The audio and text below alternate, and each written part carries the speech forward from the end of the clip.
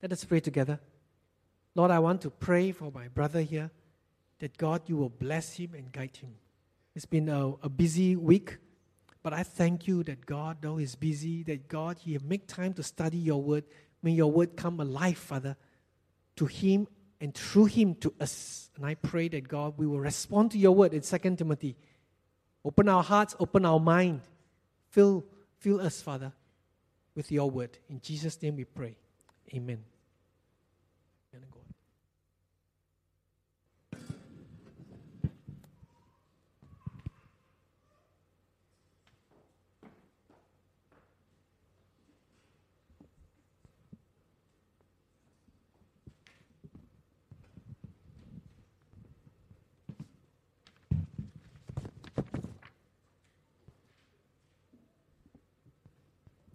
Okay, we're going to start soon.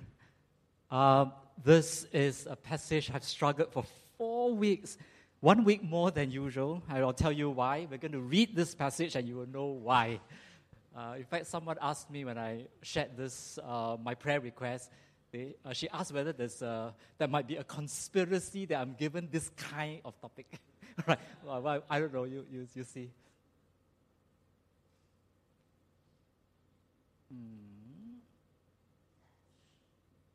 Oh, maybe it's this. Oh, it's not. Okay, all right. Let's read this. 2 Timothy chapter 3, verse 1 to 9. But mark this, there will be terrible times in the last days. People will be lovers of themselves, lovers of money, boastful, proud, abusive, disobedient to their parents, ungrateful, unholy, without love, unforgiving, slanderous, without self-control, brutal, not lovers of the good, treacherous, rash, conceited, lovers of pleasure rather than the lovers of God, having a form of godliness but denying its power. Have nothing to do with such people. They are the kind who worm their way into homes and gain control over gullible women who are loaded down with sin and swayed by all kinds of evil desires, always learning but never able to come to the knowledge of the truth. Just as Janus and Jambres opposed Moses, so also these teachers oppose the truth. They are men of depraved mind who, as far as the faith is concerned, are rejected. But they will not get very far because, as in the case of those men, their folly will be clear to everyone. And the message is, challenge to be diligent. It's quite a challenge to connect the passage with the title. But first, let's do a word study. All right? You will see what I've highlighted in yellow and red. Mark this. There will be terrible times, last days. I want to get this to you first before I go to the sermon proper. I don't think this is working, so I'll need help. Yes. But mark this. This is written emphatically. It's like Paul saying, you can be very certain of this. You better pay attention to this. They are like words underlined in red. Mark this. Mark what? There will be perilous times, or in your version, it could be, there are terrible times. And if you look up the Strong's Concordance of the Greek word, it is chalepos, and the meaning of this word is grievous, hard to bear, is distressing, it is difficult. Mark this. In the last, there will be terrible times. And there is only one other time that this word is used in the New Testament, and you can find it in Matthew 8:28 to 39. Remember the story about Jesus going to the other side of the lake and the Gerasenes, and he met 2 men who were demon-possessed, and Jesus had to cast out from them 2,000 demons into the swines, and they destroyed themselves. And in your version, as in mine, the word chalepos is translated in English as exceedingly fierce. So when you, I find that very interesting that the demon-possessed, this story of the demon-possessed man, this terrifying incident, this violently crazy, ferocious man, the word used for them, the two men, is the word that is linked to the terrible times in the last days. I find it very intriguing. I think that understanding this story will give us the context of what perilous times is. It's really terrifying. All right? Okay, let's look at the third word, which is the last days. Are we living in the last days? Looking at that list, I would have thought that, I think we are living in the last days because people are lovers of money, boastful, proud, and the individual characteristics, of course, I don't need to elaborate. I'm not going to go through all 19 of them. So what? All right. Sorry, let me go back. All right. I'm looking at this word. I'm jumping ahead. This phrase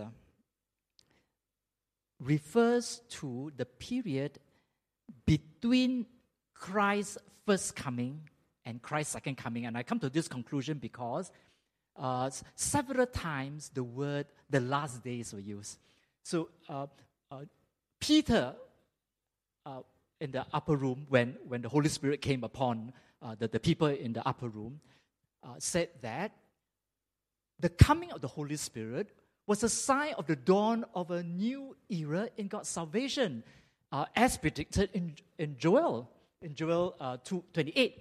In the last days, there will be outpouring of the Holy Spirit. The second time I see this is where the writer of Hebrews said that in the past, God spoke to us in various ways at different times through the prophets and angels and whatever. But in the last days, He has spoken to us by His Son. And so the last days, I want to suggest to you, refers to this period after the Lord return and when the Lord will return again. This period, you may say that it's a very, very long period. Yes, it seems long to us because we are creatures of time. But in God's economy, in all eternity, this is just a very short period. Last days. Now we look at the list, the next part. What will people look like in the last days? Okay, verse 2. I've broken it down. Terrible time, last days, lovers of themselves, lovers of money, proud, boastful, abusive, disobedient, without love, unforgiving, slanderers, without self-control, brutal, not lovers of good, treacherous, rash, conceited. It's a terrible list. In fact, if you ask me, what is this descriptive of? In the past, this is how I teach. In the past, I say that this is about the people out there. Look at the terrorists. Look at what they are doing. And it really fits the description of what is happening in Europe and all around the world. But I don't think I'm right. Although it is true that society at large is heinous, there are people, the people of the world are indeed more wicked, more murderous and sadistic and shockingly hateful, vengeful, psychotic. There are a few words there to suggest that we are not talking about the people out there, but the people among us. Isn't that shocking? Well, the next slide. Because in yellow, all right, Paul wrote to Timothy, write this, and he mentioned that these are the people who have a form of godliness. You see, they are religious people. They worship with us. They know how to talk the religious language. But they deny this power of the Holy Spirit. And they are the people who have some kind of control and influence. They are the teachers. They are able to worm their way into homes. They are able to influence people who are more gullible. And these teachers oppose the truth. And we are also told not to have anything to do with these people. Now, if you tell me, is this the kind of stand Paul would take? Have nothing to do with these outsiders? Of course not, because look at the next slide. The next slide. Yes. In 1 Corinthians chapter 5, verse 9 to 11, Paul had previously told the Corinthians, 1 Corinthians 5, 9 to 11, I wrote to you my letter not to associate with the sexually immoral people, not at all meaning the people of this world who are immoral or greedy or swindlers or idolaters. In that case, you will have to leave this world. But now I am writing to you that you must not associate with anyone who claims to be brothers or sisters, but who are sexually immoral or greedy and idolaters and slanderers, drunkard, or swindlers. Do not even eat with these people. So, you see, it's very consistent, right? So, the 2 Timothy chapter 3 passage have nothing to do with them. He's not talking about the people out there. He's talking about people near us, among us, which is, again, very shocking. Now, I want to talk to you about something to explain how this can happen. You know, I have read this passage so many times, and I don't know about you. I read this very quickly, sometimes taking mention of it when I preach eschatology, but I don't pay very much attention to this because it doesn't describe me, and I certainly don't think it describes my church friends. So I think it's just for information. But I don't think so. Let's look at, since it's now we know that it's descriptive of Christians, we have to pay attention. How can we get into this state? Will we ever become like this? Is it possible? Well, I have to talk about prophecy now. Now, you are very familiar with prophecy. We've preached about this on stage here in PPH many times. Now, prophecies are given to forewarn us, not to inform us. And the next slide. Yeah, okay, so there are, you will know that this appears in Matthew chapter 24, Luke chapter 21, and Mark chapter 13. All right, it's three accounts, but this is Jesus' account of what it will be like in the last days. And I can categorize it into three types of things that would happen in the last days. First, natural calamities. There will be great earthquakes and famine, and there will be pestilence. Pestilence will be like pandemic, contagion, epidemic, disease, plagues. There will be the roaring and the tossing of seas, tsunamis, and really of the proportion that will kill hundreds of thousands and things like that. Fearful events, great signs from heavens, climate warming, and things that we can't really explain. We're trying to understand and trying to control. On the man-made disaster, what will happen in the last days is that we will see a lot more wars, and we have in the last even the last few centuries. Don't talk about 2,000 years.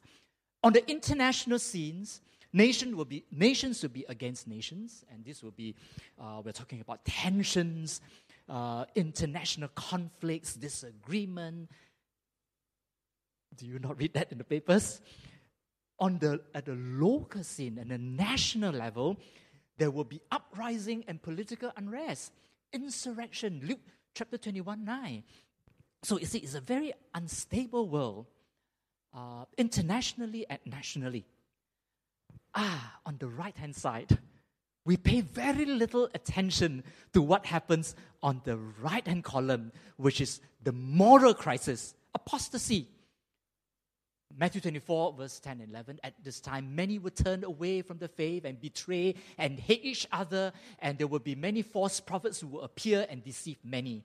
And Mark chapter 13, verse 12 says this, brothers will betray brothers to death, and father his child, and children will rebel against their parents and have them put to death. And Mark 24, verse 12, let me read that for you, it's cut off, sorry. Mark 24, verse 12, because of the increase of wickedness, the love, and the love here is agape, the love of, not some, the love of most will grow cold. You pay attention to this, everything on the right-hand side, because today's message is really to highlight this part of prophecy that we don't pay enough attention to. Now, since we are talking about love, let's talk about love now, right? I have done some reading and research. I know the New Testament is written in Greek, and the Greek has 4 terms to describe love. It is filial love, which is friendship love, brotherly love. They have storge, which is dutiful love, family love between child and parents, parents to children, and all that. Is familiar love. It is dutiful love. Eros is, of course, romantic love, which can be very beautiful. On the right-hand side, we are introduced to the love called agape love. This is God's love. It's divine love. It is superior love. It is unconditional love. It's mature. It is sacrificial. It is giving. True love is always other people, other directed. And it is self-giving. Agape love seeks to understand your circumstance, and you'll find a way to respond to your need. So you see, it's very giving. It's very outward looking. Now, why do I say here that it is, one is unconditional, one is conditional? Actually, human love is conditional.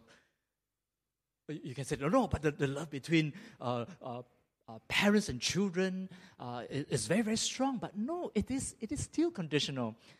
I once was seen by a client consulted me.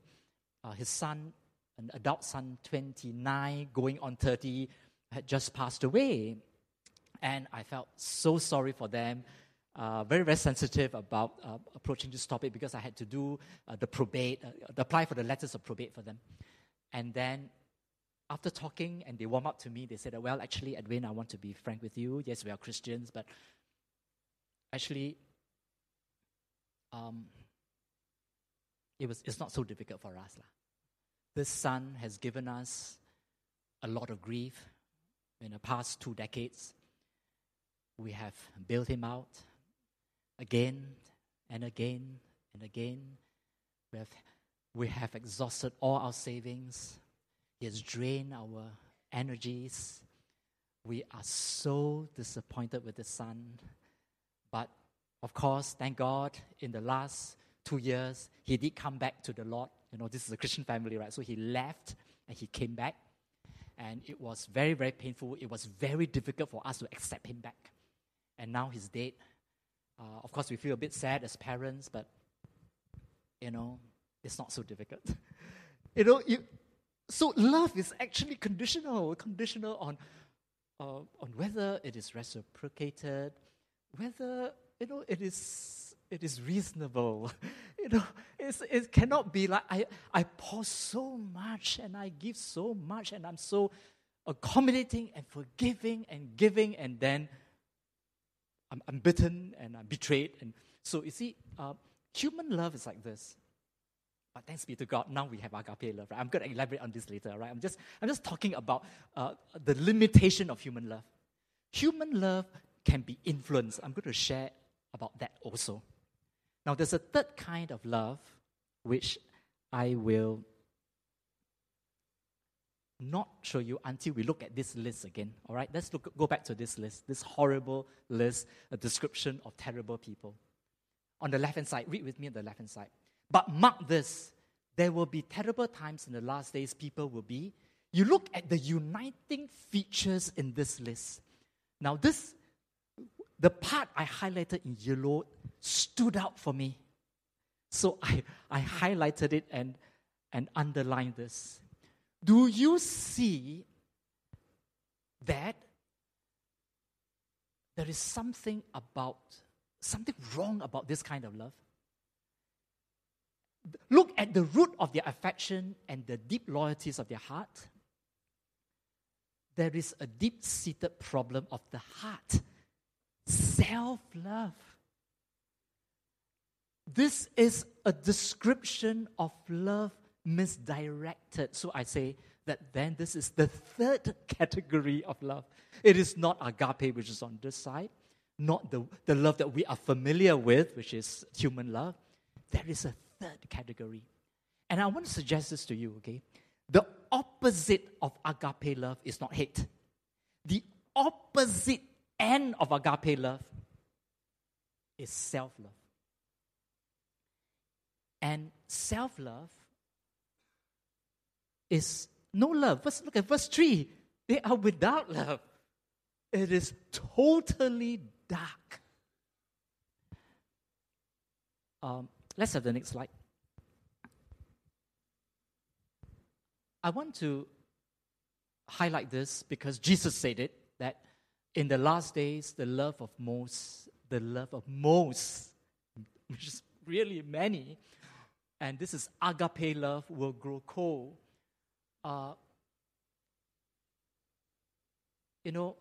Distorted love looks like this. I put it in the left-hand column. Everything is evaluated based on self-benefit.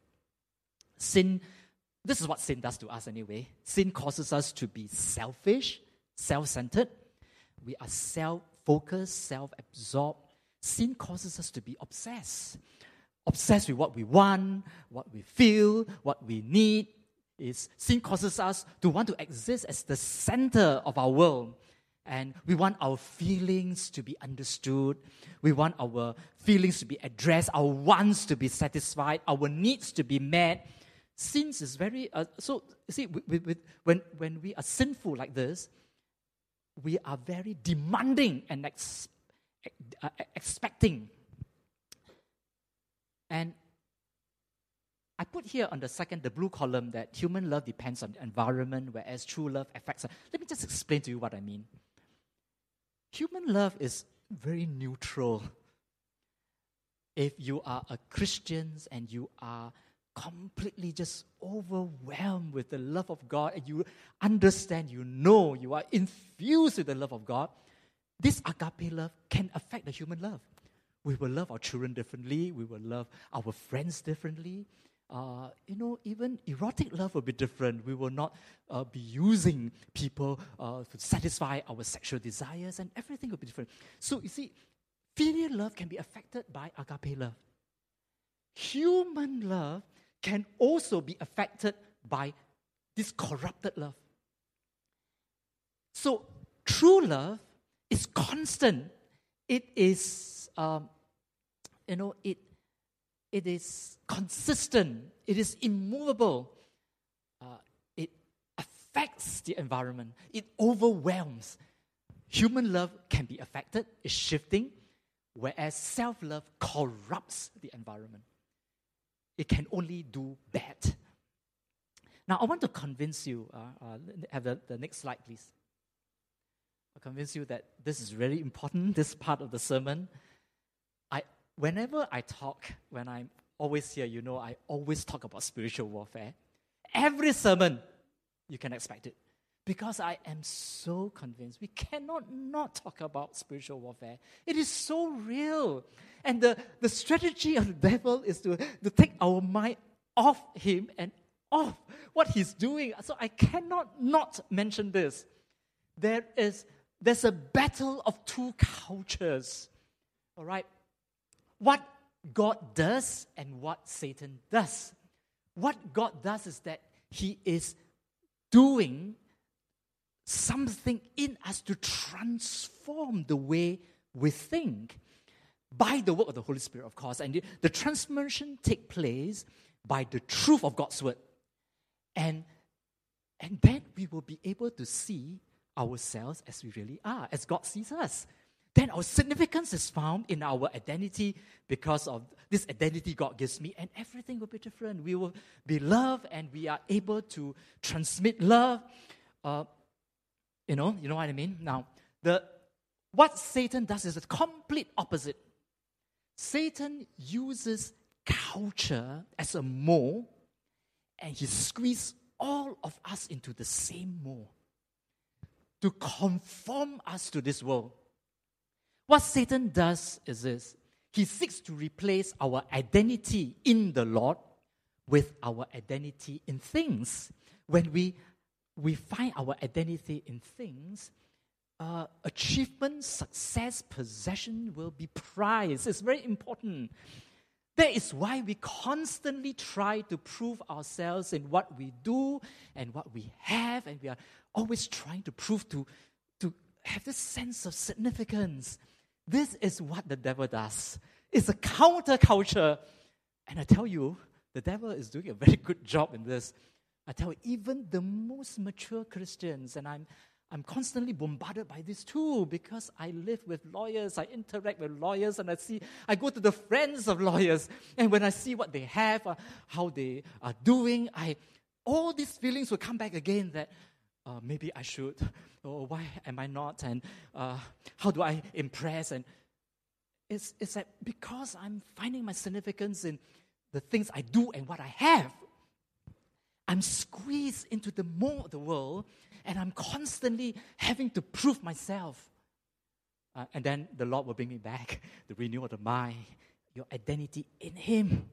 You are significant. You're complete. You're loved. You don't need this. I will always have to come back.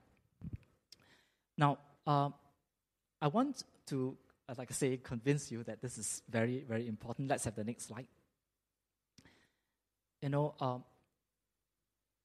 We have, in big and small ways, bought into what Satan has to offer. And what Satan offers is a belief system. It's very important because our beliefs are the basis of our value system. And our value is what determines our decisions, our spending, what we pursue, what is important to us, and our choices, our action. So if we adopt the culture of the world, I call this the world system, then our significance will be from the world. And we will constantly have to prove ourselves. And this is why God told, through the prophet Jeremiah, how he's so grieved by the people of Israel. These people, my people, Jeremiah 2:13, they have committed two evils. First, they have forsaken me, and then, me, the fountain of living waters, and they have hewed themselves cisterns, broken cisterns that can hold no water. This is the cisterns that the world offers, that Satan offers. Hold no water means that you can never arrive. You always have to prove yourself and to justify yourself and to show, it's something you own or what you can accomplish, and the certificates you can display or whatever. You always have to do it, all right, to prop your ego. Next slide, please.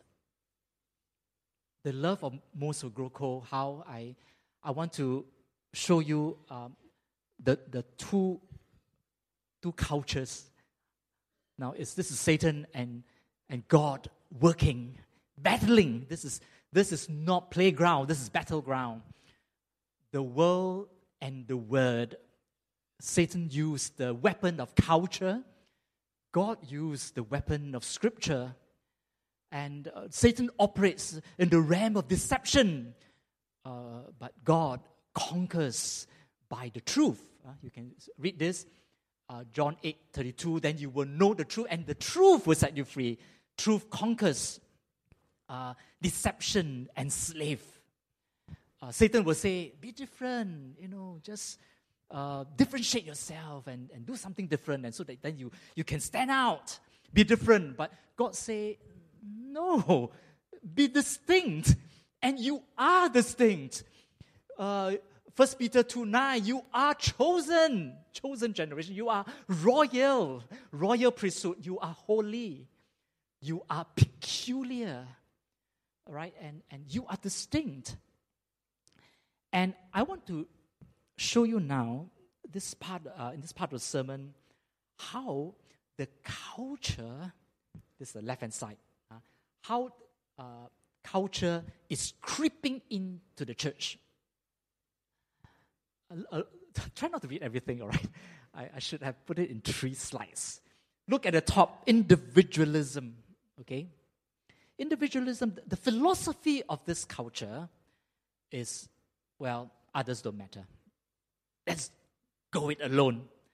It encourages isolation, privatism, which, by the way, the dictionary of meaning of privatism is that you are non-committal, you are uninvolved, non-participatory, no need to know, you don't need to ask, I don't need to care, I'm free, I'm autonomous, I'm myself, I'm accountable to myself, it's between me and God, and this culture is actually, when I just reflect on this, I find that it is already rampant in church, and people say that it's just between me and God.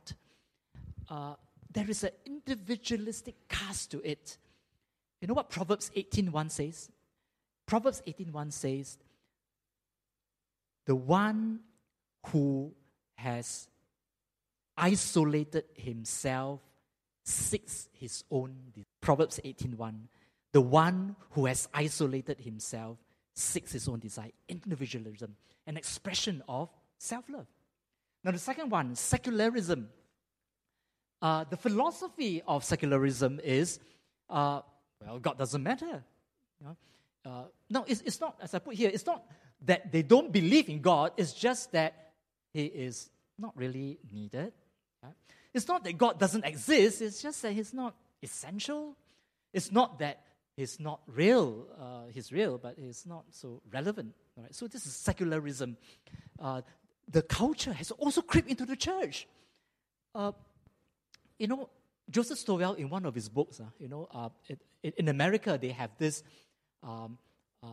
very important, the National Prayer event, usually attended by the President of the United States of America. So it's a big thing. All the pastors who are prominent will be there, all right, and other religions, and everybody who's important will be at this National Prayer event. And he said that in one of those events, after 9/11, it was that prayer event immediately after September 11, and the prayers, the speeches that were made were so obvious that they dropped Jesus out of their prayer, and they were talking like, we should be inclusive. We should not say that we have we are the only way, we have the only way to God. There are many expressions. They were talking like that in the prayer event. So that's why he said that, well, it's very obvious. We are back. God is back. We're spiritual again. God is back, but Jesus is not. That was what he wrote in the book.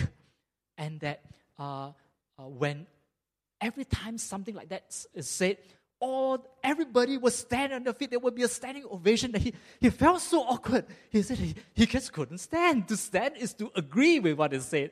It is not correct.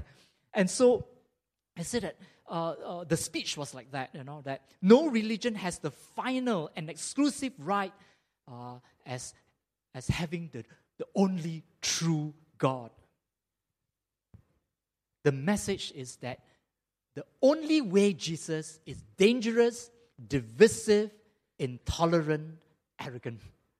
And I tell you, it will creep into the church, because now the culture is like that. Tolerance, inclusiveness, racial harmony. They visit us and we visit them, and we'll do what they do, and we don't force them, and we don't try not to talk about Jesus. And this is exactly what happened.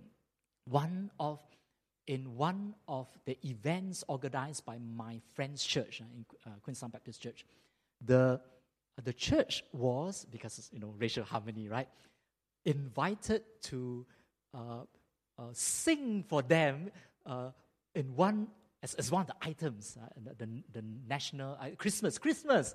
It was Christmas. So they practiced. The choir put up a effort because they were invited to the community to sing. And just 2 or 3 days before the event, the organizers requested to have a list of their songs. So my pastor friend gave them a list of my songs. They vetted through the list, and the feedback was this: can you remove this song, this song, this song, this song? And for this song, can you don't sing these stanzas? And they look at it now. Every one of those songs had references to Jesus. Can you sing something more neutral? My friend was so troubled that he called me. What do? You are so successful in Teban Garden. Do you have this problem? I said, we have no problem. Yeah, we have full service and all that, but I sympathize with you. This is new, all right? This is not organized by your church, right? It's organized by them, and you're just invited to their event. Okay, I tell you what. You talk to them, you cut down on a few songs, but you will tell them that some of these songs you will sing. So you say, okay, you follow my advice. When the organizers heard that they were not compromising enough, their event was not put on stage. It was originally supposed to be on stage. They were asked to sing in the corner because, the event is very big, right? Christmas, there's so many stations. They were asked to perform at a corner. They were not given the PA system. Originally, they were supposed to be on stage with mics and all that. At a corner, and you just sing quietly. Yeah. So, you know what I mean? But I tell you, it's because of things like that when it creeps into the church, we feel that, don't be offensive. Maybe in Teban Garden, don't sing so many of this Christian song, Jesus thing. Let's be a jingle bell. And after all, we are in Teban Garden. We should not offend anybody. I'm glad we didn't do that. We did talk about it in the diaconate, whether it should be watered down, but we didn't water it down. But can you imagine in the years to come, in your generation, how would you decide? Okay, let's talk about the third one, consumerism. Okay, this is culture. Another expression of the culture of the day. Consumerism, the philosophy of consumerism, what matters is me. And the defining feature of this culture is your rights, your choices, your wants, your goals, your dreams, your desires, your happiness, fulfillment, your interests, your opinion, your entitlement, your convenience. And has worldliness creeped into the church? I want to suggest to you, it has creeped into the church. I will tell you how. It is called spiritual consumerism. When we make discipleship very difficult, people stop attending. When the churches are trying so hard to come up with interesting programs for the people, because otherwise they will go to another church. They have so many options. And if they don't like the taste of the sermon here, they will go to another church. And if there is a conflict with another member in this church, instead of resolving it in church, they will go to another church. Because there are so many types and variety and places and to suit you. So it has creeped into this church. It's an attitude. I'm talking about an attitude, right? Consumerism. Psalm 36, verse 1 and 2. Psalm 36, 1 and 2. Sin speaks to the wicked in their hearts. They have no fear of God. They think too much of themselves so that they don't see their sin and hate it. Because it's just so full of themselves. It's a blind spot. It's a black spot. They just can't recognize that this is wrong, right? Psalm 36, verse 1 and 2. Now, as I've said earlier on, this is battleground. This is not playground.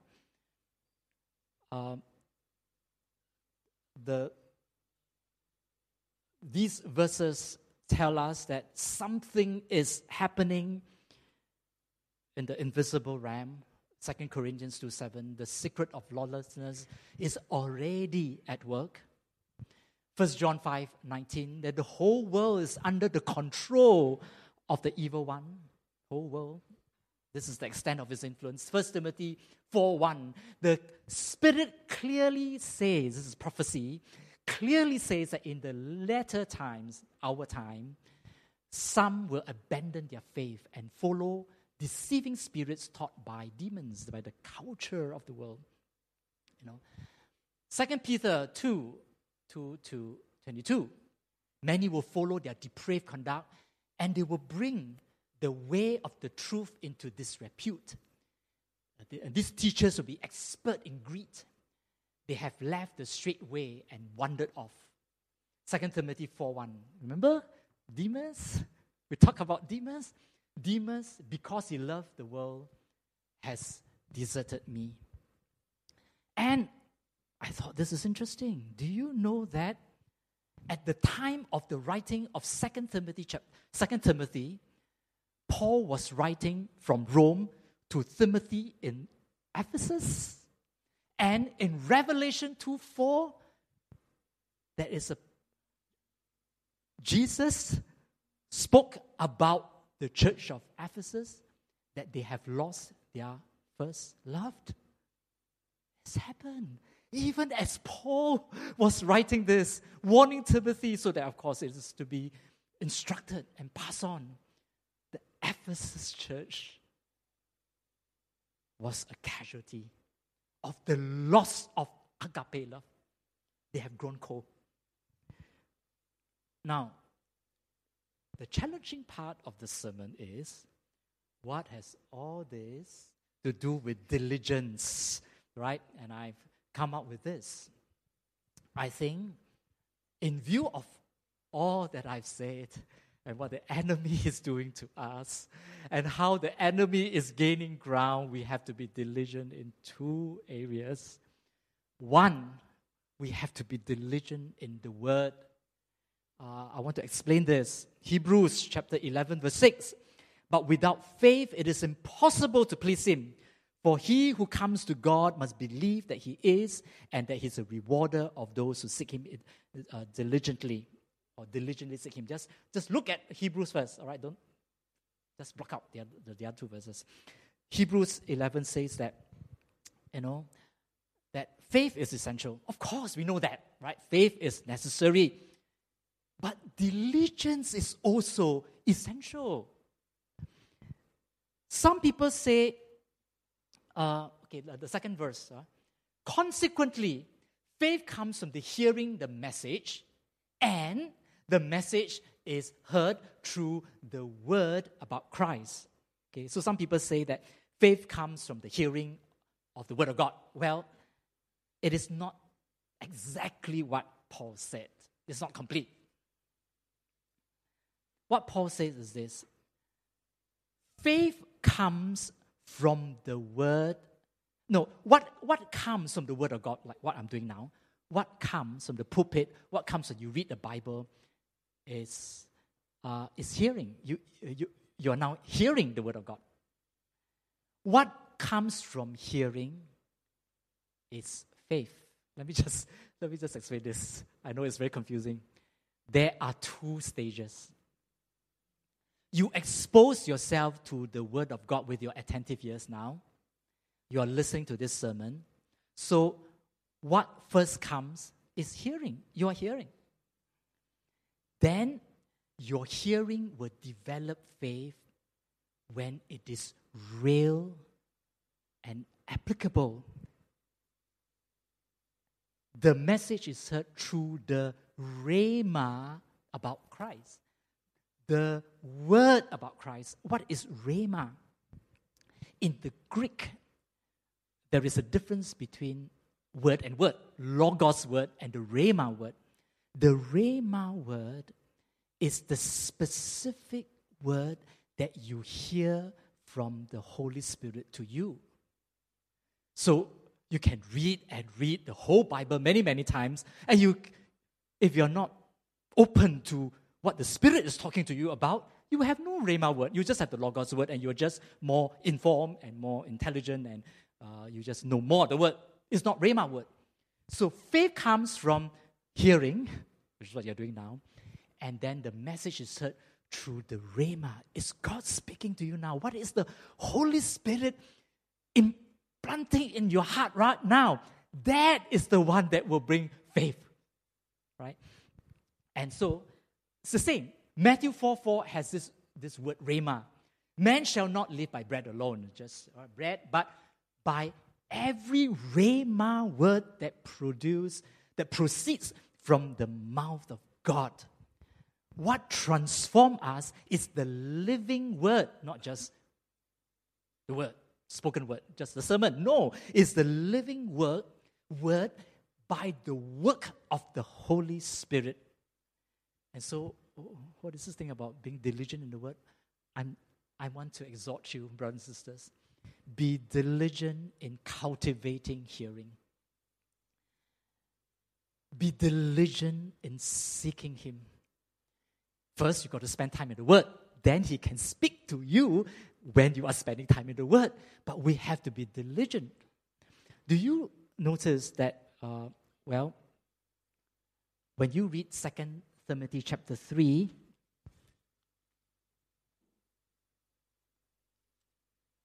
all right, verse 6 and 7, so the first part, verse 2 to verse 5, is the people who don't have love, right? They lack the love. The second part, verse 6 and 7, they lack the word. They are not affected by love. They are not affected by the word. So, the reason why these false teachers are able to work their way into people's homes and to win their confidence of this vulnerable women who are burdened with guilt, controlled by different desires, such women are forever following new teachings, but they are never able to understand the truth. It reflects the attitude of this group of people. I don't like the teaching of this church. It's just too condemning. And it's not encouraging. And then they will go to another church with this new teaching, and it's so uplifting. It is so full of grace, so accepting. And so people will go around looking for churches, the type of church that will give them what they want. So if we are not diligent in the word, if the Spirit of God cannot teach us, the world, the culture of the world will tutor us. So you choose, all right? Let's move on. The second challenge is this: not just to be diligent in the word, but to be diligent in love. I read for you 1 Peter 1:22. Now that you have purified yourself by obeying the truth, so that you have sincere love for each other, love one another deeply from the heart. Now, this is very important. Try to follow me. Peter is saying that God has not simply called us to endure the refining fire of sanctification. Now that you have purified yourself, because earlier on it's about all this suffering and purification. But He has ordained us to incarnate His love and to live out His life. And brothers and sisters, there is no location on earth, no family, no situation, no relationship here on earth where love is not needed. Why? Because sin has caused people to be so selfish and so self-centered, so self-focused. In fact, when I spoke to not just the principal, you know who, from this church, but some teachers I know, what is the greatest challenge now as an educator? You know, these are the educators who have been in the business for a few decades. They tell me, and quite consistently, that the greatest challenge today is unreasonable parents and very demanding parents. Okay, it is like that.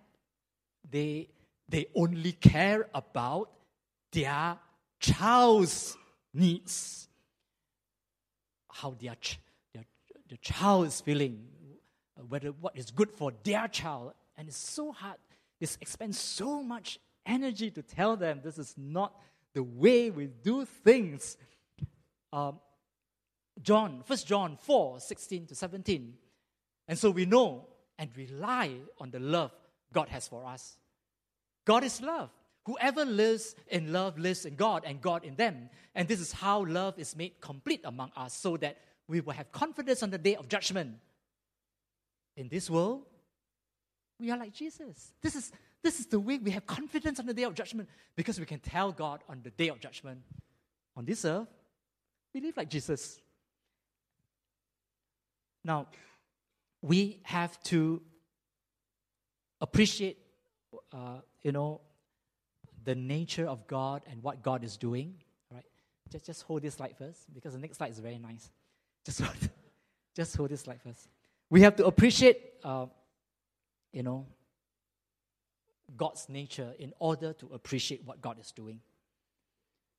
On a very clear night, a cloudless night, and when there is a full moon, it's very beautiful. Sometimes it looks very, very far, but it's possible for the moon to look really big, depending on, So, the moon only reflects the light that comes from the sun. Now, do you notice that when you look into outer space, you see a bright moon, and everything around it is dark? Have you looked at pictures of outer space, where you see a few stars and all that, the pictures of outer space, and then everything around it is dark?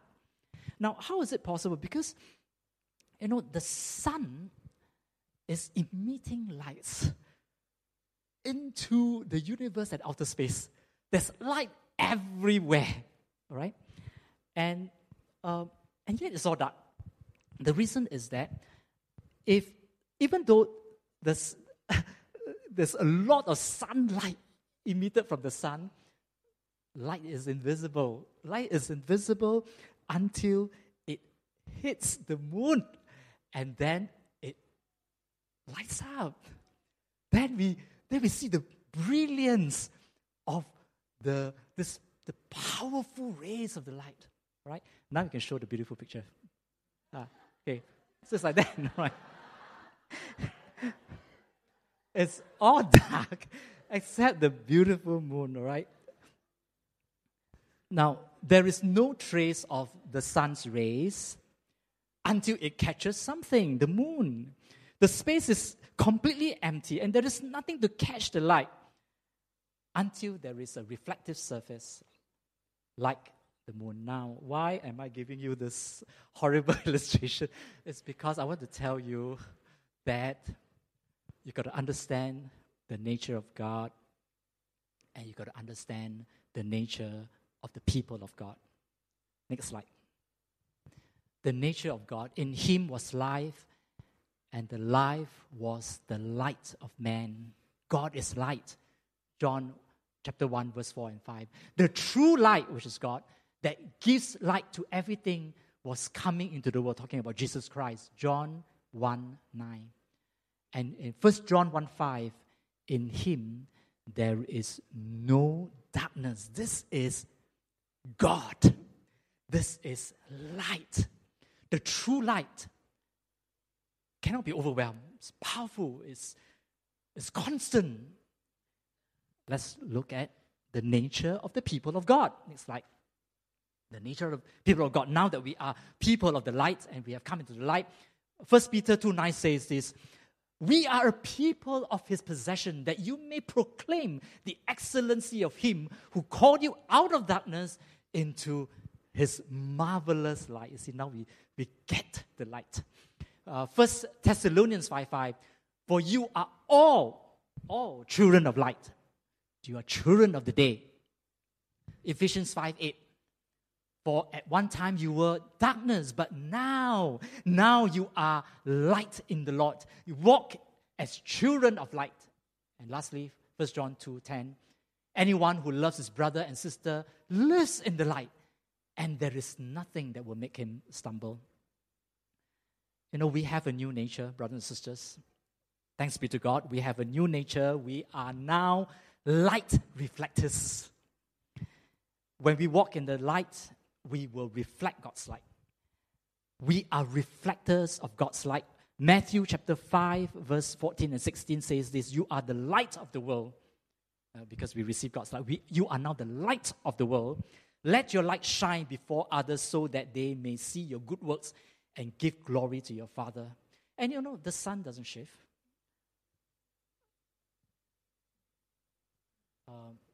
No, go back. Not yet, yes. We are... the sun doesn't shift. And if there is a shadow, sometimes right, the moon is just a crescent. If there's a shadow, it is because the moon shifts, the sun doesn't shift. The earth shifts because it's rotating around the sun. God doesn't shift from his perfect position. The light of God is ceaseless. When there is a shadow, it's because we have moved. And what Satan, our enemy, wants to do, and just doing, is doing quite a good job, is causing us to shift, of course. Get out of the light. There is another world out there.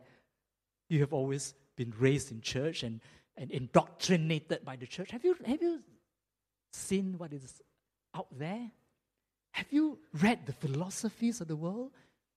So parochial, so don't be so ignorant. That there's more outside. So we shift. When we shift, the light no longer reflects because we have moved, and there's shadow, and we live in darkness, and we bought into his lie. This is what happens, right? And the next slide. Now you can put on the next slide. All right. How do we know that we are living in the light? I would say that there are two tests. I have no time. So the first test is the test of obedience, but the second test is the test of love. Matthew 5, 14 and 16, you are the light of the world. You are to shine before others so that they may see your good works, and then they give glory to the Father. It's always like that, right? The Son has greater glory.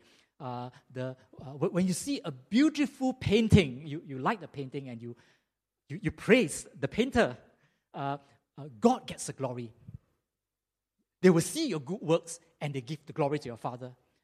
1 John 2, 7 to 11. Anyone who claims to be in the light but hates his brothers and sisters is still in darkness. But anyone who loves his brother and sister lives in the light. And there is nothing to make him stumble. But anyone who hates his brother or sister is in darkness and walks around in darkness. They do not know where they are going because darkness has blinded them. You see, when we shift, we're in darkness and we are blind. We cannot see anymore. We cannot understand anymore. Now, I'm going to end the sermon now. I always end my sermon with a bonus, right? A story. You have, you've heard of this guy. The next slide. Eric Liddell. I just can't get this slide right, so it's in this form. Eric Liddell, you know Chariots of Fire. His story has been told so many times. The Scotsman who went to the Paris Olympic and then he refused to run on Sabbath because he wanted to honor the Lord, and then because he can't run, it was an uproar, especially from his countrymen who called him a traitor. He was supposed to run for the glory of Scotland, and now you just give up the chance. But anyway, this part of the story you know. The part of the story you don't know, I'm going to tell you. Actually Eric's parents were missionaries in China. So he was actually raised in China, and when they were older, they were sent back to Scotland, the boarding school. And then he was always very athletic, and then he was selected to run for the Olympics. So he went to the Olympics in 1924. So after that, he went back to Scotland to finish his studies. He graduated in divinity and science. And the next year, in 1925, he went back to China to be a missionary. Missionary, yeah, like Sharon. And,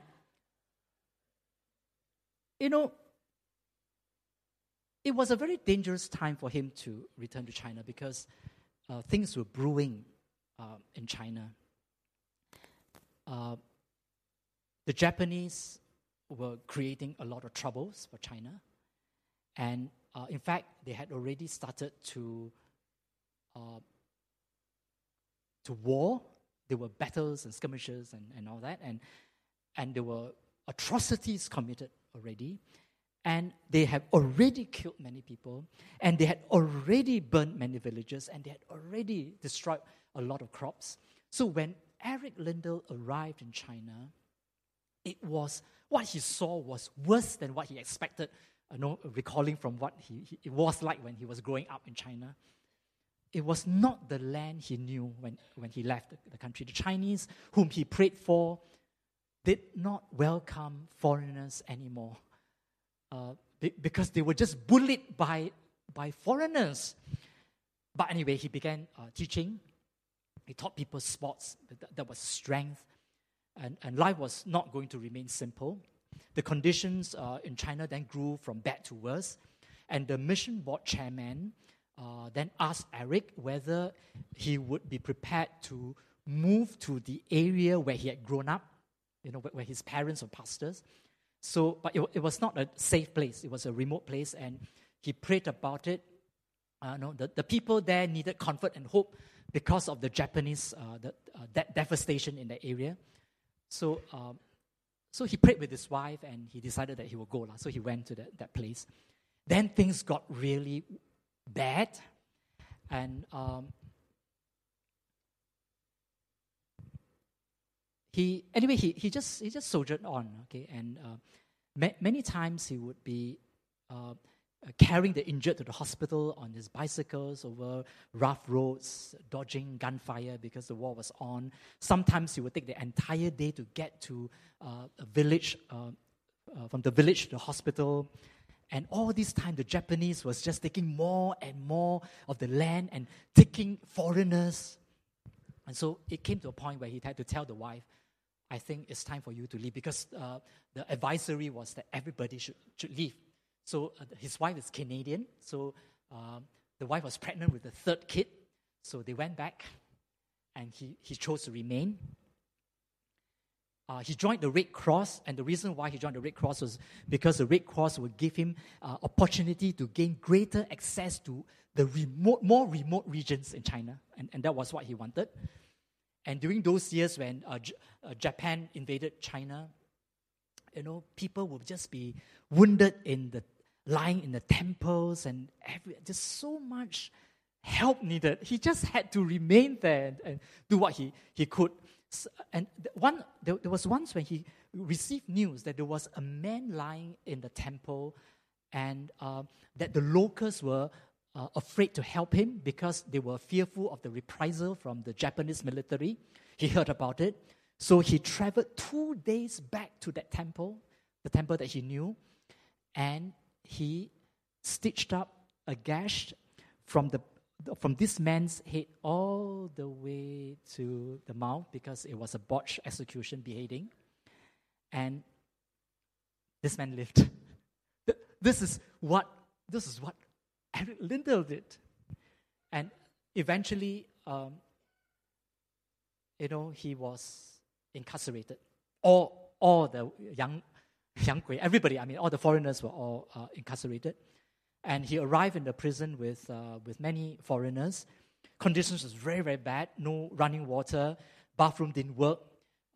Everybody was given only a small bowl of soup and bread every day. But he made the best that he could. He knew that he was going to be there on the long haul, a long time. So he took care of the sick. He became a respected prisoner in the camp. Because of his good attitude, he set up a school in prison. He continued to teach the children and taught them, inspired them to be active in sports and just raising the morale of the people, teaching the gospel. And then he was there only for 2 years. And then he suddenly died because he didn't know that he had a brain tumor. And one day he just felt very ill, and the next day he was dead. And the news was devastating for the people in the camp and in the neighboring camps who knew him. And everybody just mourned for him. They got permission to give him a proper burial. And then the next day, when there was roll call again, the Japanese had to account for all the prisoners. And one of the prisoners said that, Eric Lindell has died. He's not here. And he said that he told this Japanese guard, Morimoto, about the significant things that Eric had done for everybody in the camp. And back in 1924, when he was Olympic champion, and this Morimoto, of course, knew Eric. Morimoto said this, Linda-san, he was a Christian, wasn't he? He was a Christian, wasn't he? Yes. Let's make it smart. The prison guards knew him. You see, when we walk in the light, as is in the light, you cannot hide the light. Because we are reflectors. All the love we receive, we give, and all that God is, we reflect. It's just natural. In fact, one day when I was having lunch with a friend, and he said that he was doing renovation to his kitchen and toilets, and it was a very big mess, but he had to go back with his maid every day just to inspect. And every day when he goes back, he would bring a big flask of coffee, hot coffee, for the workers. And they said, this tin of biscuit is for your workers, and coffee is for you. And every day he would do that.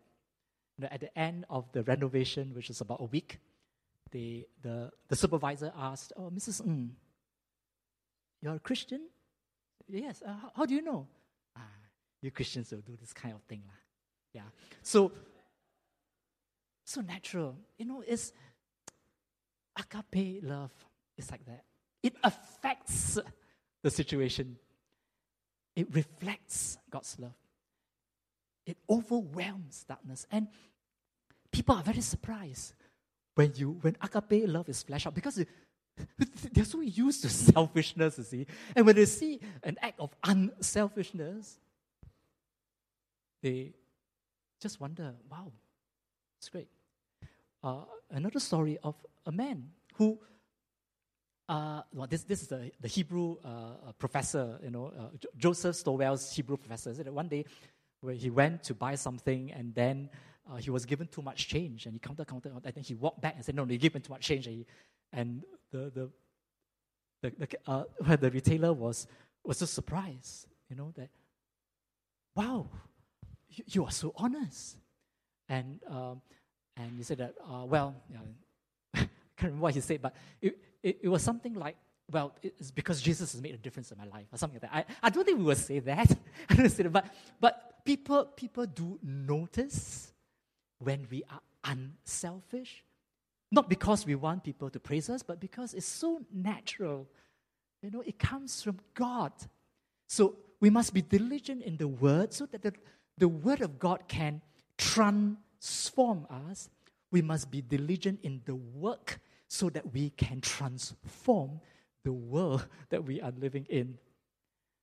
So this is the message I have for you. In the last days, there will be perilous times. People will be lovers of themselves, lovers of pleasure, lovers of money, not lovers of God. But we are different. We are different because we are diligent. And the last slide is the most beautiful. Come into the light and walk in the light. Hebrews 4:18 says this. The path of the righteous is like the morning sun, shining ever brighter to the full light of day. And that defines our nature. We are the people of the light. We should be shining ever brighter. And people should just recognize that we are the children of light. Are you a Christian? You must be a Christian. Yes, be like this. And thereby we bring glory to the Father. Ask the musicians come forward, and we are going to respond to God. And I will lead you in a prayer. But now for a short time of reflection on your own.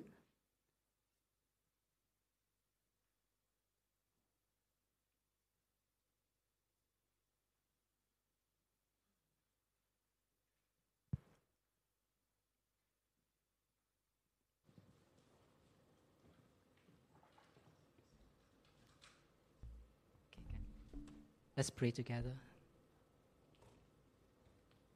God, thank you for bringing us out from the kingdom of darkness into the kingdom of light. We are the people of the light. Hallelujah.